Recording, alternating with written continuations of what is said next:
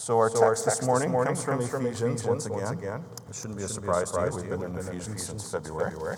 Ephesians chapter 1 and verses 15 and 16. This is the word of the Lord. For this reason, because I have heard of your faith in the Lord Jesus and your love towards all the saints, I do not cease to give thanks for you, remembering you in my prayers, that the God of our Lord Jesus... I should stop there. Remembering you in our prayers. We'll stop right there. All right. Father, this morning we ask that you would make your book live for us. We confess and believe what your Bible says about itself, that it's alive, that it's your chosen instrument for accomplishing what you wish to accomplish in the hearts and minds of people who are lost and are about to be found, of people who are found and are going to be strengthened, and even to people who are lost who want to stay lost. It is your word that goes forth and corrects and rebukes and trains in righteousness. And so we look to you and to you alone. And we ask that you would speak to us this morning in the preaching of your word. It's in Jesus' name that we ask it. Amen. So when I'm doing counseling, pastoral counseling, one of the main tasks that I have as a counselor is to challenge and correct people's distortions of reality. And there are many ways in which we distort reality. Very often the things that we receive in our family cultures are not healthy. And we label them as normal, and they're not normal, or we label them as okay, and they're not okay. And then we proceed to operate as though those things are true, and they're not true. And a big part of that process is calling things by their proper names. And so, for instance, to just say, you get somebody who's pretty obvious that they're chronically angry. And you go, why are you? I'm not angry. Yeah, you are. Let's just call anger and figure out what to do with it. Or calling abuse, or calling selfishness, for instance. You see, the devil is always striving to distort the truth. Not simply the biblical truth. He is at work very hard to do that, but even simple, everyday truths that are open and accessible to all people. Because Jesus is a man of truth. And God is a God of truth. And this world is set up to run best when it runs according to the truth. And even fallen people can know and live out of significant truths and can be helped by that. That is, for instance, why I don't necessarily think that if you want some counseling, if you can find a Christian counselor that's competent, that's fine. But if you find somebody that's not a Christian, but they're still competent, just go to that person. Because they're going to be hopefully in possession of truth. And just living out of that truth will help you. See, the world is set up to run on truth. And therefore, one of the devil's main goals, one of his main strategies, is to get a hold of words in order to distort the truth.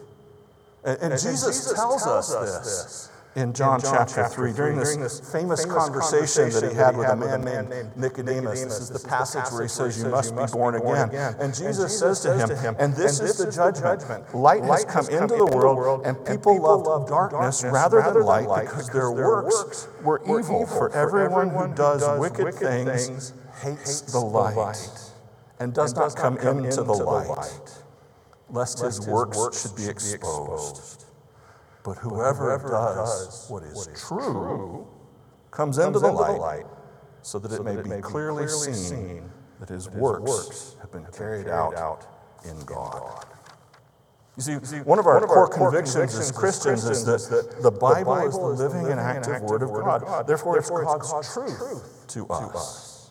Therefore, it's the standard by which we judge all knowledge and all truth claims that are made by others. There's a subtle temptation. It's a temptation in every generation. It's a temptation, particular temptation now, however. And it's very troubling how many Christians are falling for it. The world is making certain truth claims. And our job as Christians is to look at those truth claims through the lens of Scripture. But here's what the world wants to do.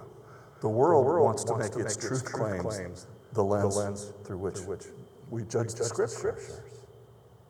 And so the world wants us, and Christians go along with this. They want us to look at the Scripture based on the norms and the truth claims of the world. No. The Bible is that which judges all other truth claims and finds them either false or right.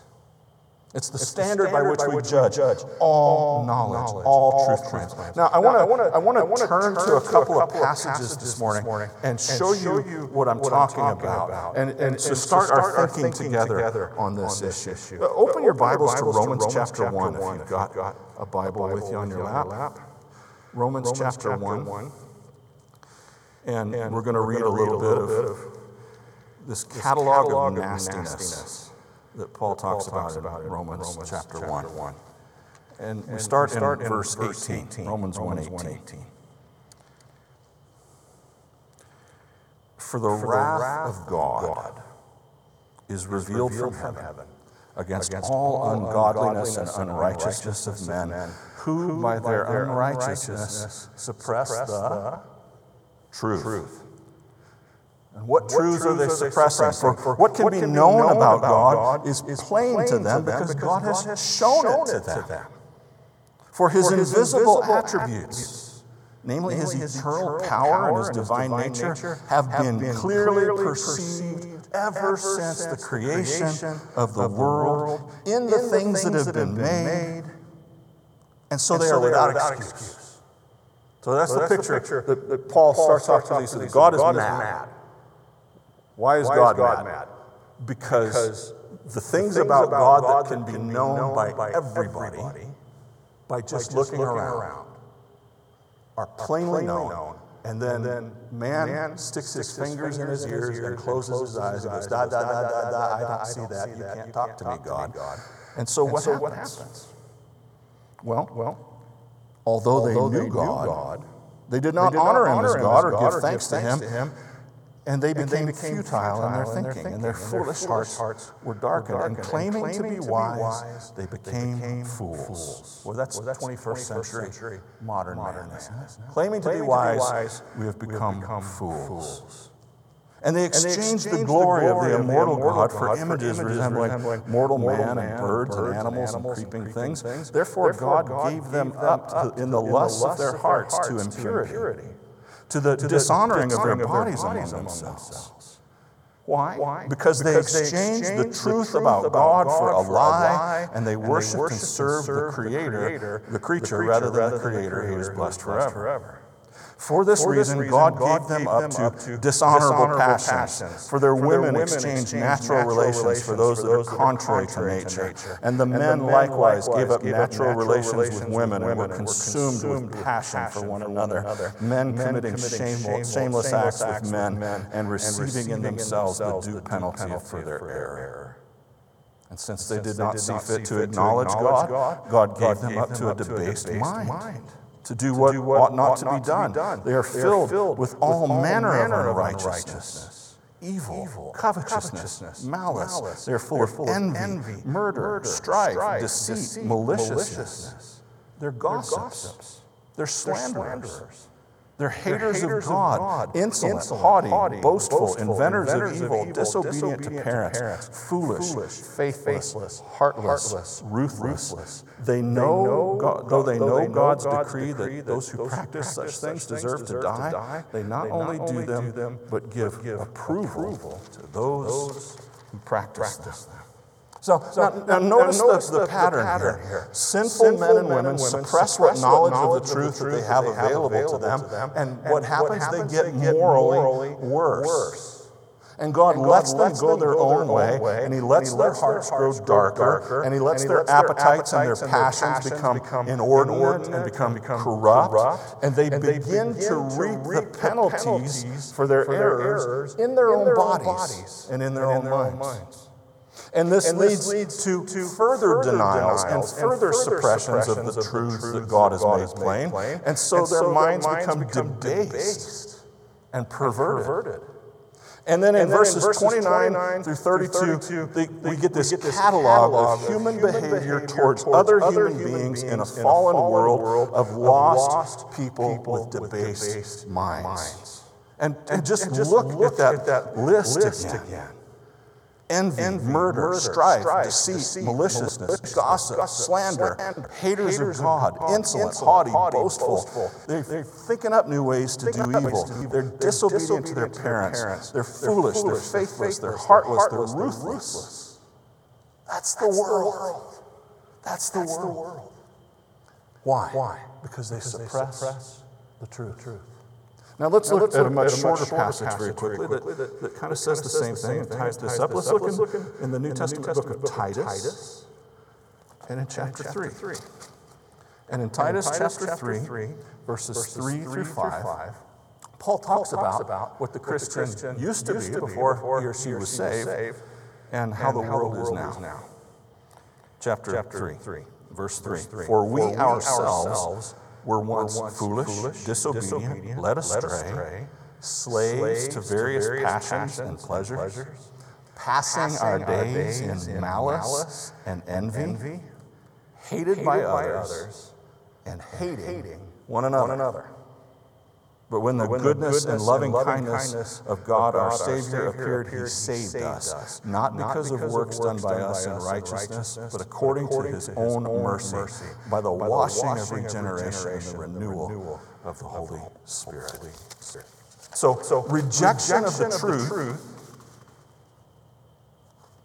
leads to bitterness. It leads to enmity. It leads to rivalries between people. That's what the Bible says is the condition of lost men. That is the default condition of human beings. They will be an ally with one another for a minute, and then they'll turn on one another viciously the next. They will loudly proclaim to be in favor of love, and then they will pour out hatred and vitriol and bile and venom on people they think that it's okay to hate. It's often masked with smiles and polite language, at least in the beginning, but the Bible says that lost men and women, apart from Christ, are filled with hate for each other. They're filled with hatred of God. They're filled with hatred for the good. They're filled with hatred for God's people, especially. And that hatred can be masked hatred, or it can be open. It can be cold, or it can be hot. It can be latent, or it can be overt. It can be delivered with a smile or with a sneer. And the world is full of it. Just go look at what people are saying about each other on Twitter. All the time, 24/7. It's just nastiness. It's just this parade of nastiness and criticism all the time. Twitter didn't create that. Twitter just gave it a venue. That was always in our hearts, apart from Jesus. And it's not just the world, folks. Unfortunately, if the truth be told, the church is often full of it too. Dallas Willard wrote, most Christians have never been in an intimate fellowship where the corrupted condition of the human soul did not in fact prevail. That is, in a fellowship in which they could assume that everyone would do what everyone knew to be right. And many people in our culture have, on the basis of their experiences, simply given up on the church, many of them in the name of God and righteousness. The presence of vanity, egotism, hostility, fear, indifference, and downright meanness can be counted on among professing Christians. Their opposites cannot be counted on or simply assumed in the standard Christian group. And the rare individual who exemplifies them, genuine purity and humility, death to selfishness, freedom from rage and depression, and so on, will stand out in the group with all the obtrusiveness of a sore thumb. He or she will be a constant hindrance in group processes and will be personally conflicted by those processes, for he or she will not be living on the same terms as others. Now we can understand how somebody who is saved by Jesus, especially one who is a baby in the faith, will track some of the world's mess in with them into the church when they come in. And the New Testament anticipates that. It happened in the early church too. And the apostles wrote many of the epistles in the New Testament in part to deal with just those kind of circumstances. That, for instance, is what all of 1st and 2nd Corinthians is about, is dealing with those kind of messes. But that's not the situation that should prevail. That's not the situation that should be considered normal. You see, if the fallen world is marked by men and women who hate each other as a direct result of their rejection of the truth, then can you not see how receiving and believing and resting upon the truth, as it is in Jesus, leads to a pulling out of our serpent's fangs and a draining of all the poison from our tongues?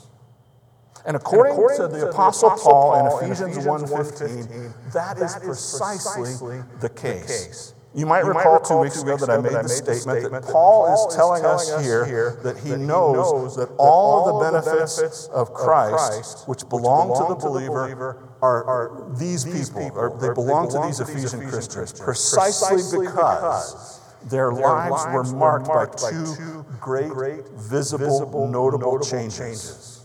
These aren't things which were hidden in the private recesses of their hearts. These were things that you could see.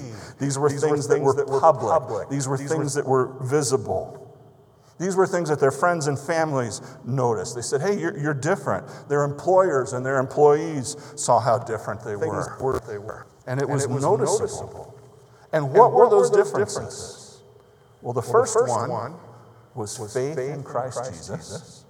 That's what we talked about 2 weeks ago. And by that, we do not simply mean that they mumbled a little prayer asking Jesus to come into their hearts and then went on with life as usual. This was a total recentering of the life around Jesus and following Jesus.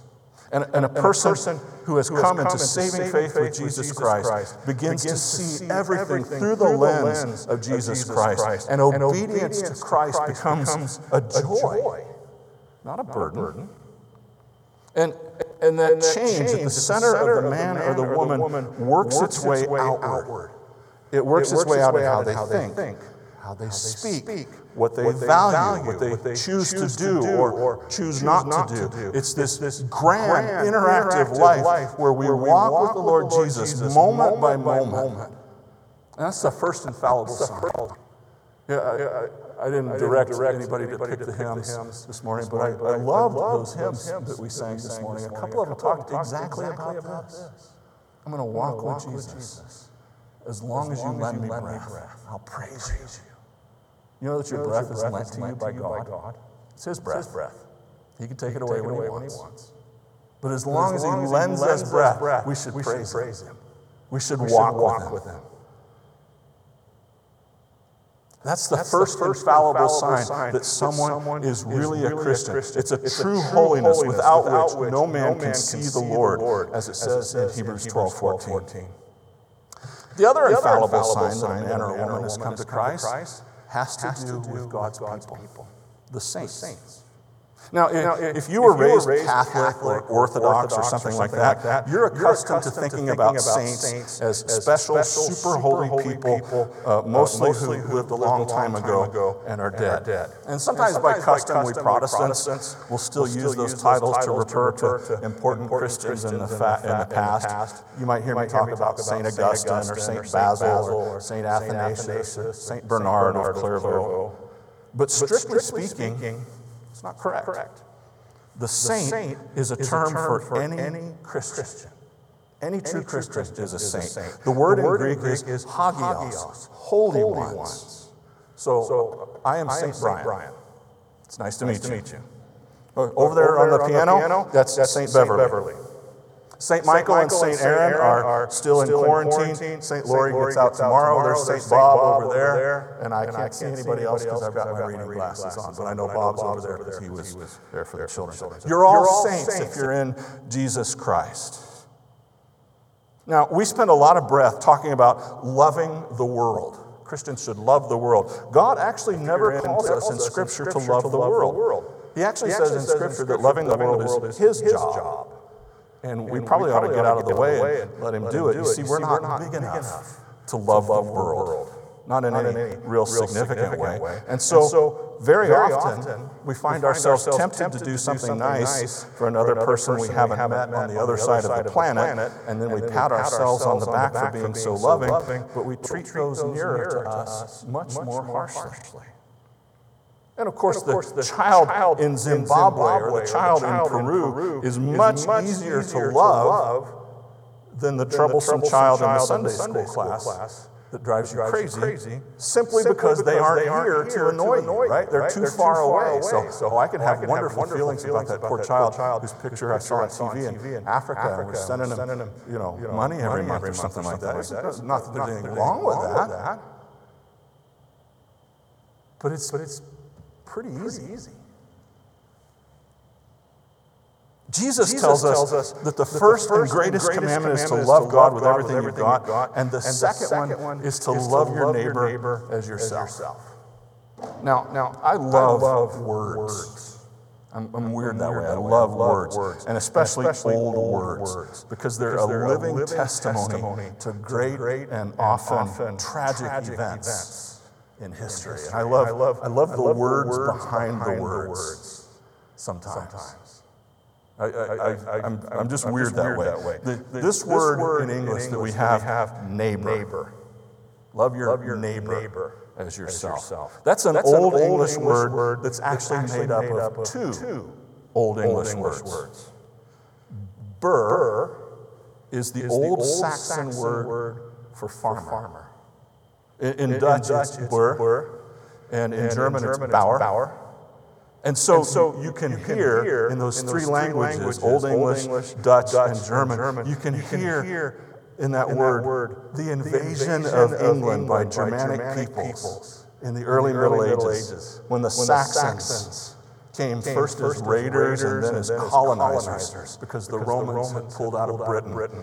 And there was a vacuum there because of the decline of the Roman Empire. And so these people hopped on their boats and came over and did what people have been doing to each other all over the world for thousands and thousands of years. You got nice stuff here, we're taking it from you. And we're going to settle down and live in your houses and farm your fields and enslave your children and daughters. That's what we're going to do. And you can't do anything about it most of the time because you're not strong enough to resist, or they wouldn't be there. All of world history is really just that mean kid in middle school who beats you up and takes your lunch money. That's it. That's what all of human history is. Okay? So Burr, farmer. Nay means near. So neighbor literally means the farmer near you. And here's the main idea that God is getting at. Your highest duty of love is directly related to the nearness of the person that you are loving. It's fine to be concerned about the plight of refugees from Syria or migrants at the Texas border, but God is much more concerned about what it's like to work in an office with you, day in and day out. God is much more concerned about what it's like to live in the apartment below you, or to share a house with you, or to be your friend, or to go to school with you. There is nothing wrong with being passionately concerned about the poor and the oppressed, or the unborn, or the victims of racism, or the need for clean drinking water in the villages of Uganda. But that does not buy you some sort of a pass to be horrid to the people around you. And there are many people who treat total strangers with more courtesy and respect than they do their spouses, or their children, or their parents. Now, the Bible clearly teaches in this passage and in several others that our highest duty of love is to the neighbors who are also our brothers and sisters in Christ, the saints. We are to love our neighbors as ourselves, but we are to love our brothers and sisters in Christ in a certain way, even more than we love ourselves. Consider, for instance, Philippians 2:3. Do nothing from rivalry or conceit, but in humility. Consider others as more significant than yourself. Or Romans 12:10. Love one another with brotherly affection. Outdo one another in showing honor. Now, why is this? Why is it this way? Well, to be outside of a saving relationship with Christ means that you're trying constantly to secure yourself, to save your own life, as Jesus puts it. And if there's no God to care for you that you can put your confidence in, then you have to look out for number one, all of the time, as best as you know how to do. And that puts you in direct competition with all of the other selves in the world who are trying to do the same thing. It's interesting how people will throw one another under the bus. My wife had a very wise statement that she learned from her father. She said, most people aren't out to get you. They're just out for themselves. But if you get in their way, you're going to get God. They're just pursuing themselves, and they're in competition with all the other selves in the world who are trying to do the same thing. And it puts you in a position, if you're a lost person, where you have to try and control and you have to try and dominate all the other selves who are closest to you, precisely because they are in the best position to torpedo you in your quest to save your own life. To be lost means to live a life of self-obsession and of competition with other selves, precisely because you're trying to do what you really can't do. You're trying to save your own life. You're trying to secure yourself in the world. You're trying to make yourself untouchable by anything that would derail your cherished plans for you. And that's why Jesus says whoever tries to save his life will lose it. But to come to Christ is to die, isn't it? If you really do come to Christ, to come to Christ is the death of self and all of the things that obsess self. And you come to realize that the goals that you previously organized your life around aren't worthy of that kind of energy and attention and obsession, since no matter how successful you are in achieving them, they will all end up at a dead end in a grave.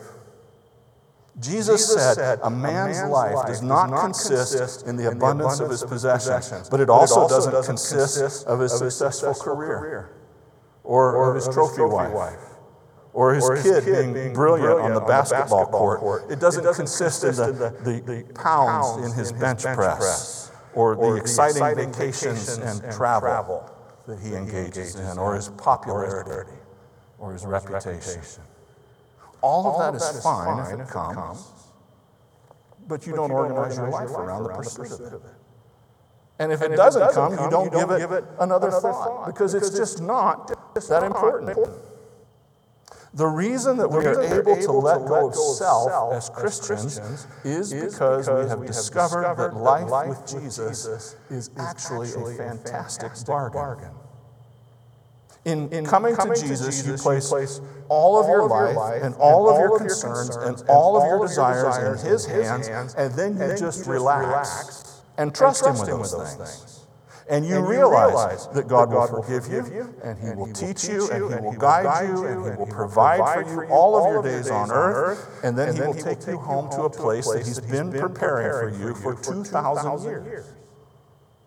While you are here in this world, he has a good plan for you, and you can't wreck it. When you leave this world, it just gets better. So your need to compete with all the other selves in the room and to control them, it just evaporates. The constant fear of running short of money, or of time, or of opportunity, or of the smiles and honors of the world. It just disappears. You don't need to worry about it. You're undergirded by this fountain of giving, the living and active God who created everything. And He's got you.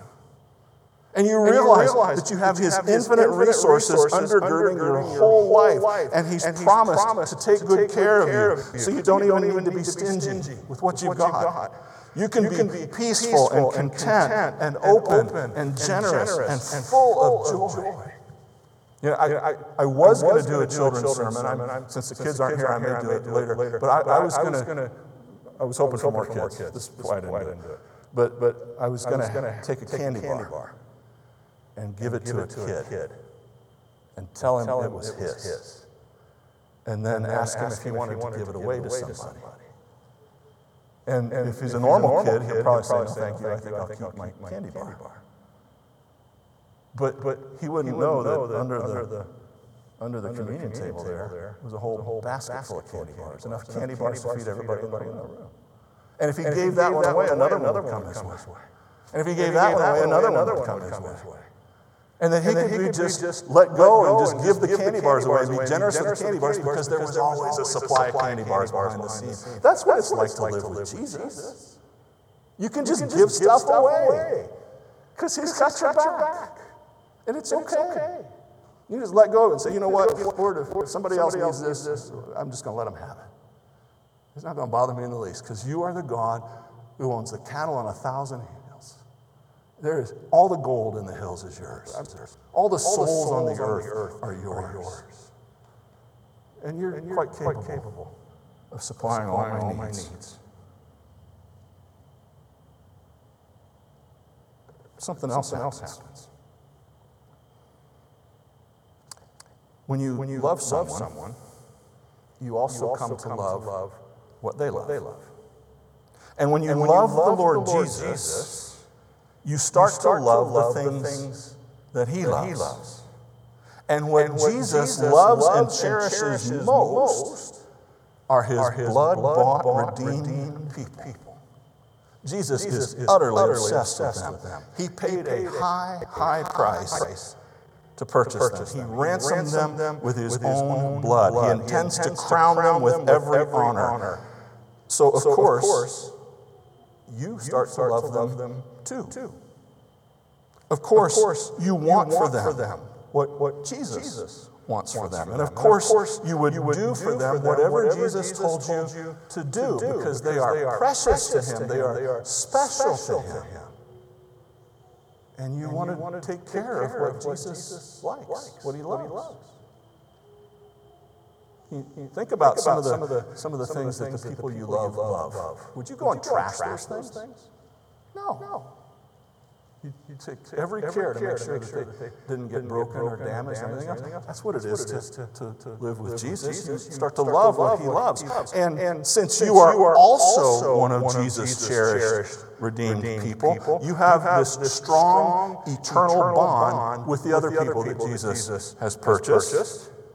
Because you have something in common with them that transcends all of the hateful divisions and the nasty biting and clawing and scratching self-obsession of the lost world.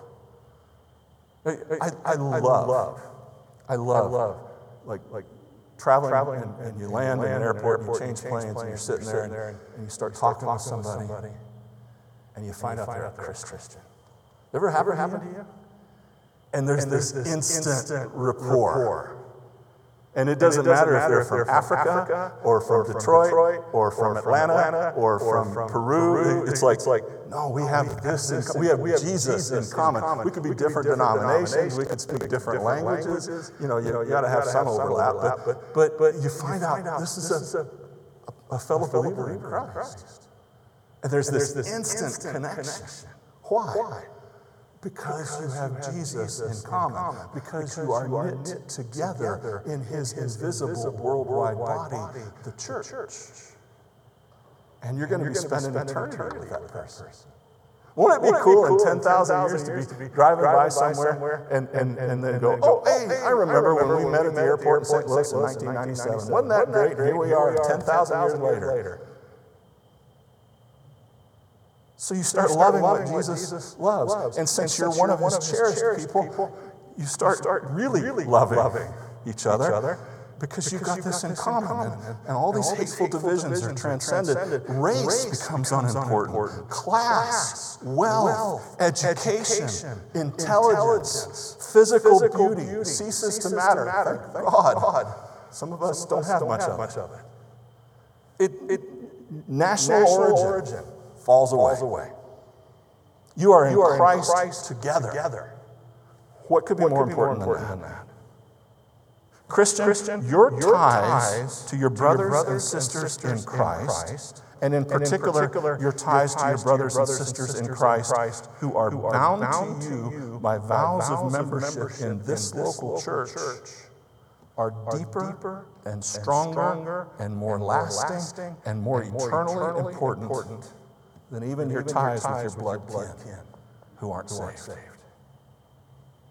Think about that for a minute. The person next to you in the pew. You have a stronger tie with them than to your son-in-law who's not saved. Or your mom who's not saved. Because that bond is in Jesus is going to go on forever. I find it, I'm going to editorialize here a little bit, I find it perplexing and frankly horrifying how lightly these sacred bonds are treated. Especially given the carnage it causes when people just walk away from them because they don't think that their preferences are being properly catered to. I do not understand that. You see, unless you were just a total horse's rear end while you were in the church, do you have any idea how much pain and grief it causes when you leave the church and leave it over nothing of any eternal importance? It's like a divorce. It's like a death. People grieve. Loved ones, we're like a little platoon of soldiers. And we're fighting shoulder to shoulder in a spiritual war. We have to have each other's backs. We have to be loyal and faithful to each other and to our captain, the Lord Jesus Christ. And the bonds that we share are like the bonds of brotherhood formed in combat. As we live and we sweat and we bleed and we fight together, knowing that we're going to be immortal together. Forever. To love Jesus is to love the saints. To be saved is to love Jesus and love the saints. To love the saints is to be close with them. It's not positive feelings and squishy emotions. It is a deep and burning commitment to their well-being under Christ. It calls out joyous sacrifice. You know how nice it is when you're struggling with something and you ask for help, and the person says, "Don't worry about it. I got you. I got you." Why don't you turn to somebody else in this church right now and look them in the eye and say, "I got you." Do it.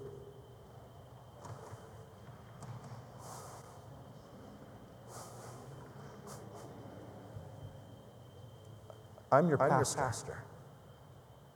I'm supposed to lead in this. I'm supposed to be the kind of person that you could look to as an example. I take that very seriously. I want you to know, I got you. I got you.